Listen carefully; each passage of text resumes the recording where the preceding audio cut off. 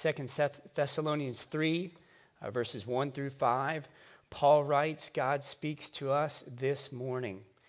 Finally, brothers, pray for us that the word of the Lord may speed ahead and be honored, as happened among you, and that we may be delivered from wicked and evil men, for not all have faith. But the Lord is faithful. He will establish you and guard you against the evil one. And we have confidence in the Lord about you, that you are doing and will do the things that we command. May the Lord direct your hearts to the love of God and to the steadfastness of Christ.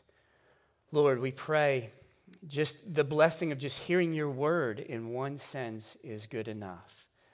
But we pray now that somehow, some way, the beauty, the goodness, the truth of Christ may be manifested through the preaching of your word.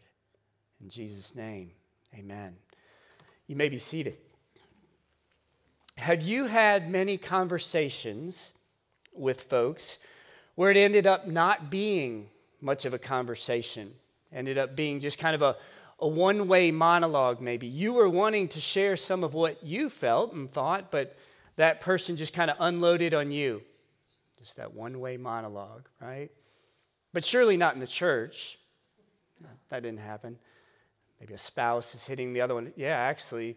Or, Mom, you did that to me on the way to church this morning. Just a one way. Well, that's not the way it should be. And Paul this morning is going to show us, here's a wonderful picture of dialogue. And what you have there is a picture of, some folks might know, at least Bill Hall would know that that's a flywheel. But for those other than Bill Hall, flywheel simply stores rotational energy, and because of its moment of inertia, it resists rotational speed. To simplify that in my own terms, I think of it as something being kind of close to perpetual motion, where something just gets going and going and going. And it takes a long time before it slows down. So that's what we're going to think of as this picture for the church of a relational flywheel. So if you look in your bulletin, you'll see a picture, and we'll see it up here, of the church's flywheel. And this is going to be our simple outline. That there's, as we go through this passage, we're going to see where Paul first requests prayer from the congregation. Right? Just as Zach came up here and requested prayer for his ministry. Right? So Paul is requesting prayer for his ministry. Then he's going to give encouragement in this dialogue to the church. Encourage them.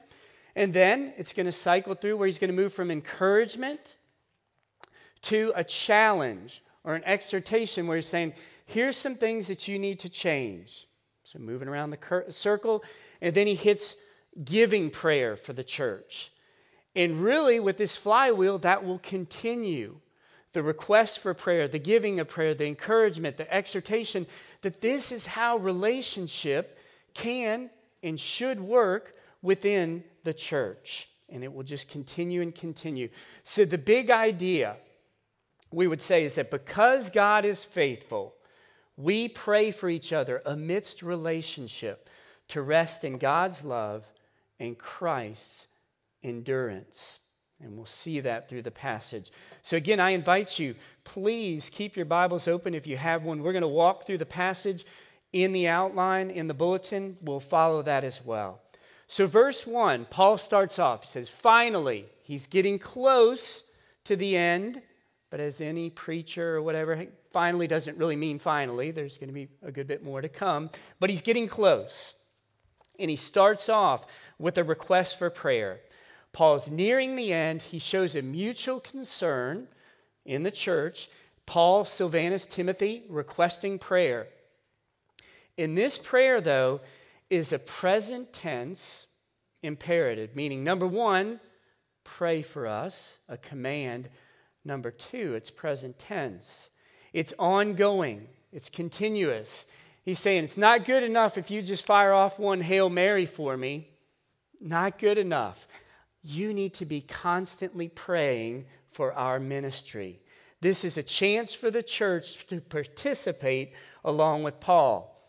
Ben Franklin, one of the U.S. founding fathers said, "He that has once done you a kindness will be more ready to do you another than he whom you yourself have obliged." A little bit of almost like manipulation there. Get somebody to do something for you, and then they'll be more likely to continue to do that for you.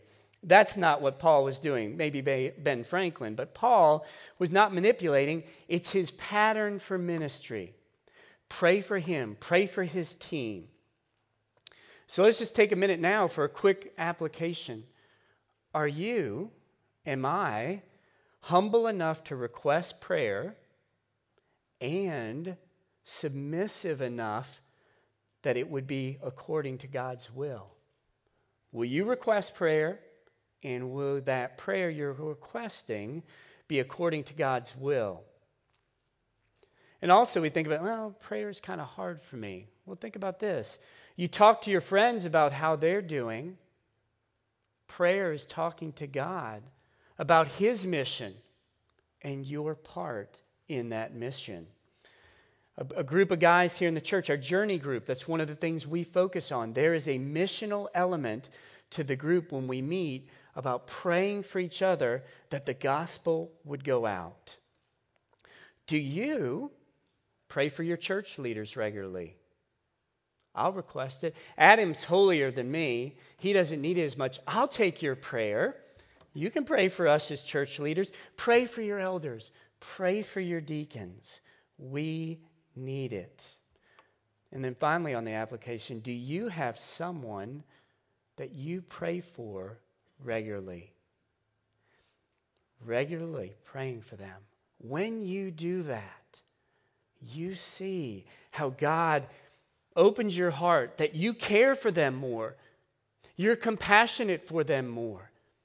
You want the best for them. When you are praying for them regularly, that's all wrapped up in this relationship that Paul is driving at here. So that's kind of his motivation, what's going on. What is the content of the prayer that Paul asked for? Look at what it says in verse 1. That the word of the Lord may speed ahead and be honored. That word there, to run, to be honored, it is a picture, as Paul so often does, of a runner running in a race and being victorious. I see the picture in the old movie Chariots of Fire. Eric Liddell, he's running in the Olympics, the 400 meters. He falls down and he somehow gets back up and he runs. And if you watch in the movie, it's got that goofy, his head is just flying all over the place because he's feeling God's pleasure. He wins the race, the glory, the running ahead, experiencing glory. And then when he went on the mission field after that, children would come to hear him teach, and they were just awestruck. Here's the Olympic champion. That was, in a sense, that glory that he was receiving even then. If your favorite actress or singer or whatever showed up here, that impact of their presence is in effect their glory. So that's what the Word of God deserves, and that what Paul was longing for, that it would speed ahead. If we think of COVID, we desire for the speed of a cure, a vaccine, or whatever, that COVID, that the progress to zero, that would speed ahead. The R number, that it would speed ahead for the sake of physical healing. Brothers and sisters, do we long for the Word of God to speed ahead? Do we have targets for that? That the Word of the Lord would speed ahead, that the gospel would go out, that churches would be planted, that the gospel would spread with speed because of the spiritual sickness that our world has. Paul is saying to pray for that. And then he says to pray also that we may be delivered from wicked and evil men. He's not praying just, well, I'm scared, pray for me, that I be protected. The reason for his prayer is that it would hinder the advance of the gospel if they cannot go forward. there were wicked and evil men hindering them. This was real persecution.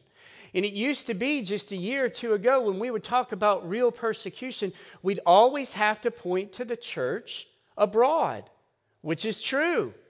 The church persecuted throughout the world is still probably more serious than what we experience here in America.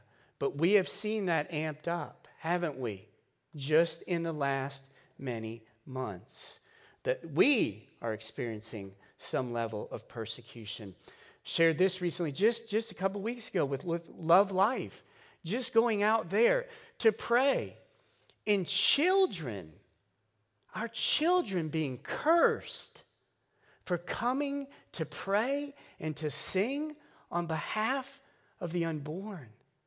There is persecution. Missionary friend, he converted to Christ years back in Senegal, and a death warrant went out for him from his own family for converting to Christ. There is persecution. There is ridicule, physical punishment, even imprisonment. It's not just the unpleasant nature of that. Paul is saying that would rob the opportunity to spread the gospel. So his heart is that the gospel would speed outward. So that's his request for prayer. That's where the top of the circle starts. Paul requests prayer, and then he moves to an encouragement to the brothers, to the sisters there. And that encouragement flows out of relationship that he has with the church. And then there's this seemingly trite statement here. He says, "For not all have faith." But if you look at that in the Greek, what he's doing is he's amplifying. There's the word unfaithful, and then right next to that Greek word faithful is Christ. The Lord is faithful. Putting those together, yes, many are unfaithful, but Christ is faithful. So ultimately, our encouragement is in Christ. Ultimately, that is where Paul is pointing us. Back in the 1600s, Puritan Christopher Love, Puritan you might not have heard much of, but he was being persecuted for the faith, put in jail, dear wife, young children. Praying for him, he's loving them, praying for them. They get brief visits. He's faithful to the point of being executed. And when he's executed, his children are so young, his wife has a child in the womb when he's executed for the faith. Thomas Manton, another Puritan, comes and preaches his funeral. Manton could have said so much powerful about Christopher Love. His testimony is amazing. Read the book. Manton's funeral, just about all he preached, page upon page, of Christ. Of Christ. Knowing that was the encouragement that Christopher Love's family ultimately needed, was to point them to Christ. And that's what we're to do, to hold on amidst the season of lament. There's no better plan B. And God's faithfulness guarantees that our suffering has meaning, that our persecutors will reap their just reward in the end, and that our future is secure in Christ. There are times you'll get hurt by others in the church. You might wonder if it's worth it. Those parents know children can bite. Sheep within the church can bite. You help someone, and before you know it, they turn on you and make you the villain. Life will let you down. Your neighbors will turn on you. But the Lord will always be there, and he will do two things. Paul points out, the Lord is faithful. He will establish you. He will guard you. He will strengthen you. He will protect you. He will guard you. Paul said there is spiritual warfare. It's real. Protection from the evil one he refers to. And it's real for us now. But he says God will guard you. You picture an airplane, massive airplane, has at the back that little tail. Okay? That tail provides horizontal stability, vertical stability. It doesn't get rid of, the plane doesn't get rid of the turbulence or the storms, but that tail protects us, or protects the plane amidst it. So Paul's not giving any health and wealth gospel here. He's saying that those trials will come, but Jesus will protect and guard you. So Paul moves from the request from prayer and encouragement to the congregation that Christ will protect and guard you. Then he moves to kind of a challenge or an exhortation. After building relationship with them, he can say, here's something, an area where you need growth. And Paul's confidence in the church, it wasn't just blind, Pollyannish affirmation. He knew how they were really doing. But his expression of confidence, it's not hollow. It was praise directed to the church as a whole because they were persisting in the faith and because of their devotion to the gospel. And he knew there's people out there living inappropriately, but they were not beyond hope. Now think of it this way. The call to worship, there was that passage about the bride, the bridegroom. When you go to a wedding, you can look at the bride to see how beautiful she is. But there's another way to know. You know what you can do? Look at the groom. Look at the groom. And Zach's going to do this. His jaw's going to drop. He might tear up. He's going to be overwhelmed by the beauty of Kendall. In the same way, if we want to know what the church looks like, see what Jesus says about his church. That's how we know the beauty of the church is because what Christ says of her. In Paul's confidence, he says, we have confidence. The root is in the Lord himself. There's an indicative statement here. He says that you are doing, okay? You're doing well and will do. There's an imperative, there's an indicative. You're doing well and you will continue to do well. Live out your identity. Keep on keeping on, even though it's hard. That's his exhortation. It's hard. There's no plan B. Keep on keeping on. So he moves from then exhortation, he moves to a prayer given, where he's going to pray now for the church at Thessalonica. In a faithful people, empowered by God and protected by God, in some sense, this church doesn't need maybe what the church at Corinth needed. This church needs guidance. And he prays that their guidance, the Lord would direct. He speaks of directing. Directing what? Their hearts. The heart is the center of their being. When we see in Scripture, the heart, the soul, the spirit, it's the core, it's the center of their being. He prays for them. In the heart, what to pray for them? Okay, he's praying for their hearts to be directed. You say, what? Towards what? And often you think of that. What do I pray for somebody? Remember, early on with the children, we would, okay, so-and-so, you pray for them. Well, I don't know what to pray for them. Doesn't that often happen? Pray for I don't know what to pray for them. We'd say, you know what? Pray that they would love God with their heart, soul, mind, and strength, and love their neighbor as themselves. You pray that for me, I'll take that anytime. You can't go wrong with that. And that's similar to what Paul is praying here. That their hearts would be directed towards God's love and Christ's endurance. Okay? Got it?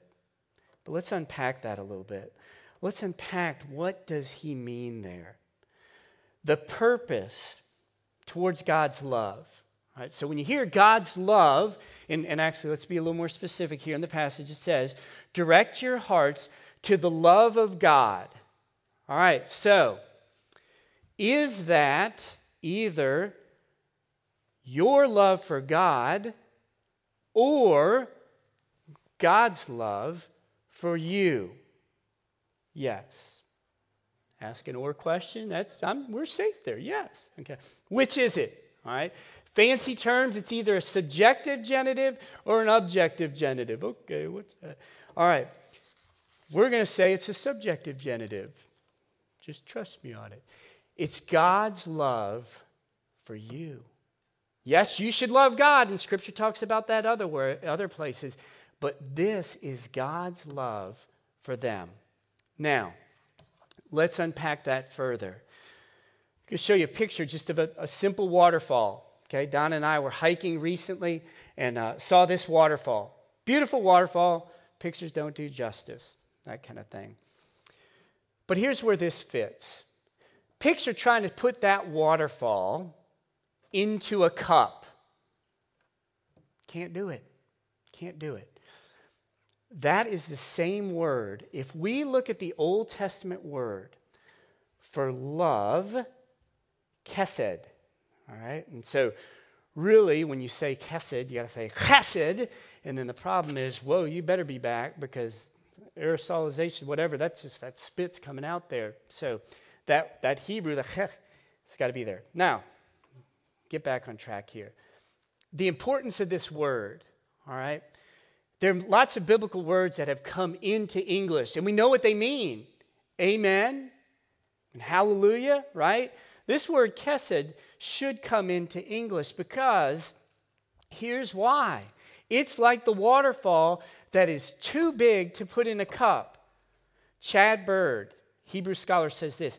Chesed is it's unfailing love, steadfast love, mercy, loving kindness, covenantal faithfulness, goodness, graciousness. Put that into one word in English. That's why we need to bring chesed into the English language. Okay? I have a friend with work. He's a Jew. Try to share with the gospel with him. He'll chat me and he'll greet me always with shalom. Peace. That's great. Yes. And I'll respond to him, chesed. Get it? It's bigger. But here's the deal with this word. This love of God, God's love, it's that chesed. And there is no English word for it except maybe one. Christ. God's love is pictured in Christ. And He is the one who has the perfect endurance. And there we're directed to the love of God and what? The last part, the steadfastness, the endurance of Christ. So the last word for us is steadfastness, endurance, okay? A long time steadfastness. For CrossFitters, it's not a Fran, it's a Murph. Okay, that only connected maybe Jared and a couple others. We got to expand this to get the steadfastness. It's not a sprint, it's a marathon. It's not a teenage crush, it's a marriage. This is endurance. It's not a tweet, it's a novel. As Eugene Peterson says, it's a long, long obedience in the same direction. Endurance. So brothers and sisters, we're called to endure. We're called to be steadfast. For the one who's struggling, I want to see my spouse grow in the Lord, and I'm desperate for that. It's taking a long time. Keep enduring and praying. For the one who wants their child to show growth, keep enduring. Or the one struggling with a lifelong sickness, keep on enduring. But you know what?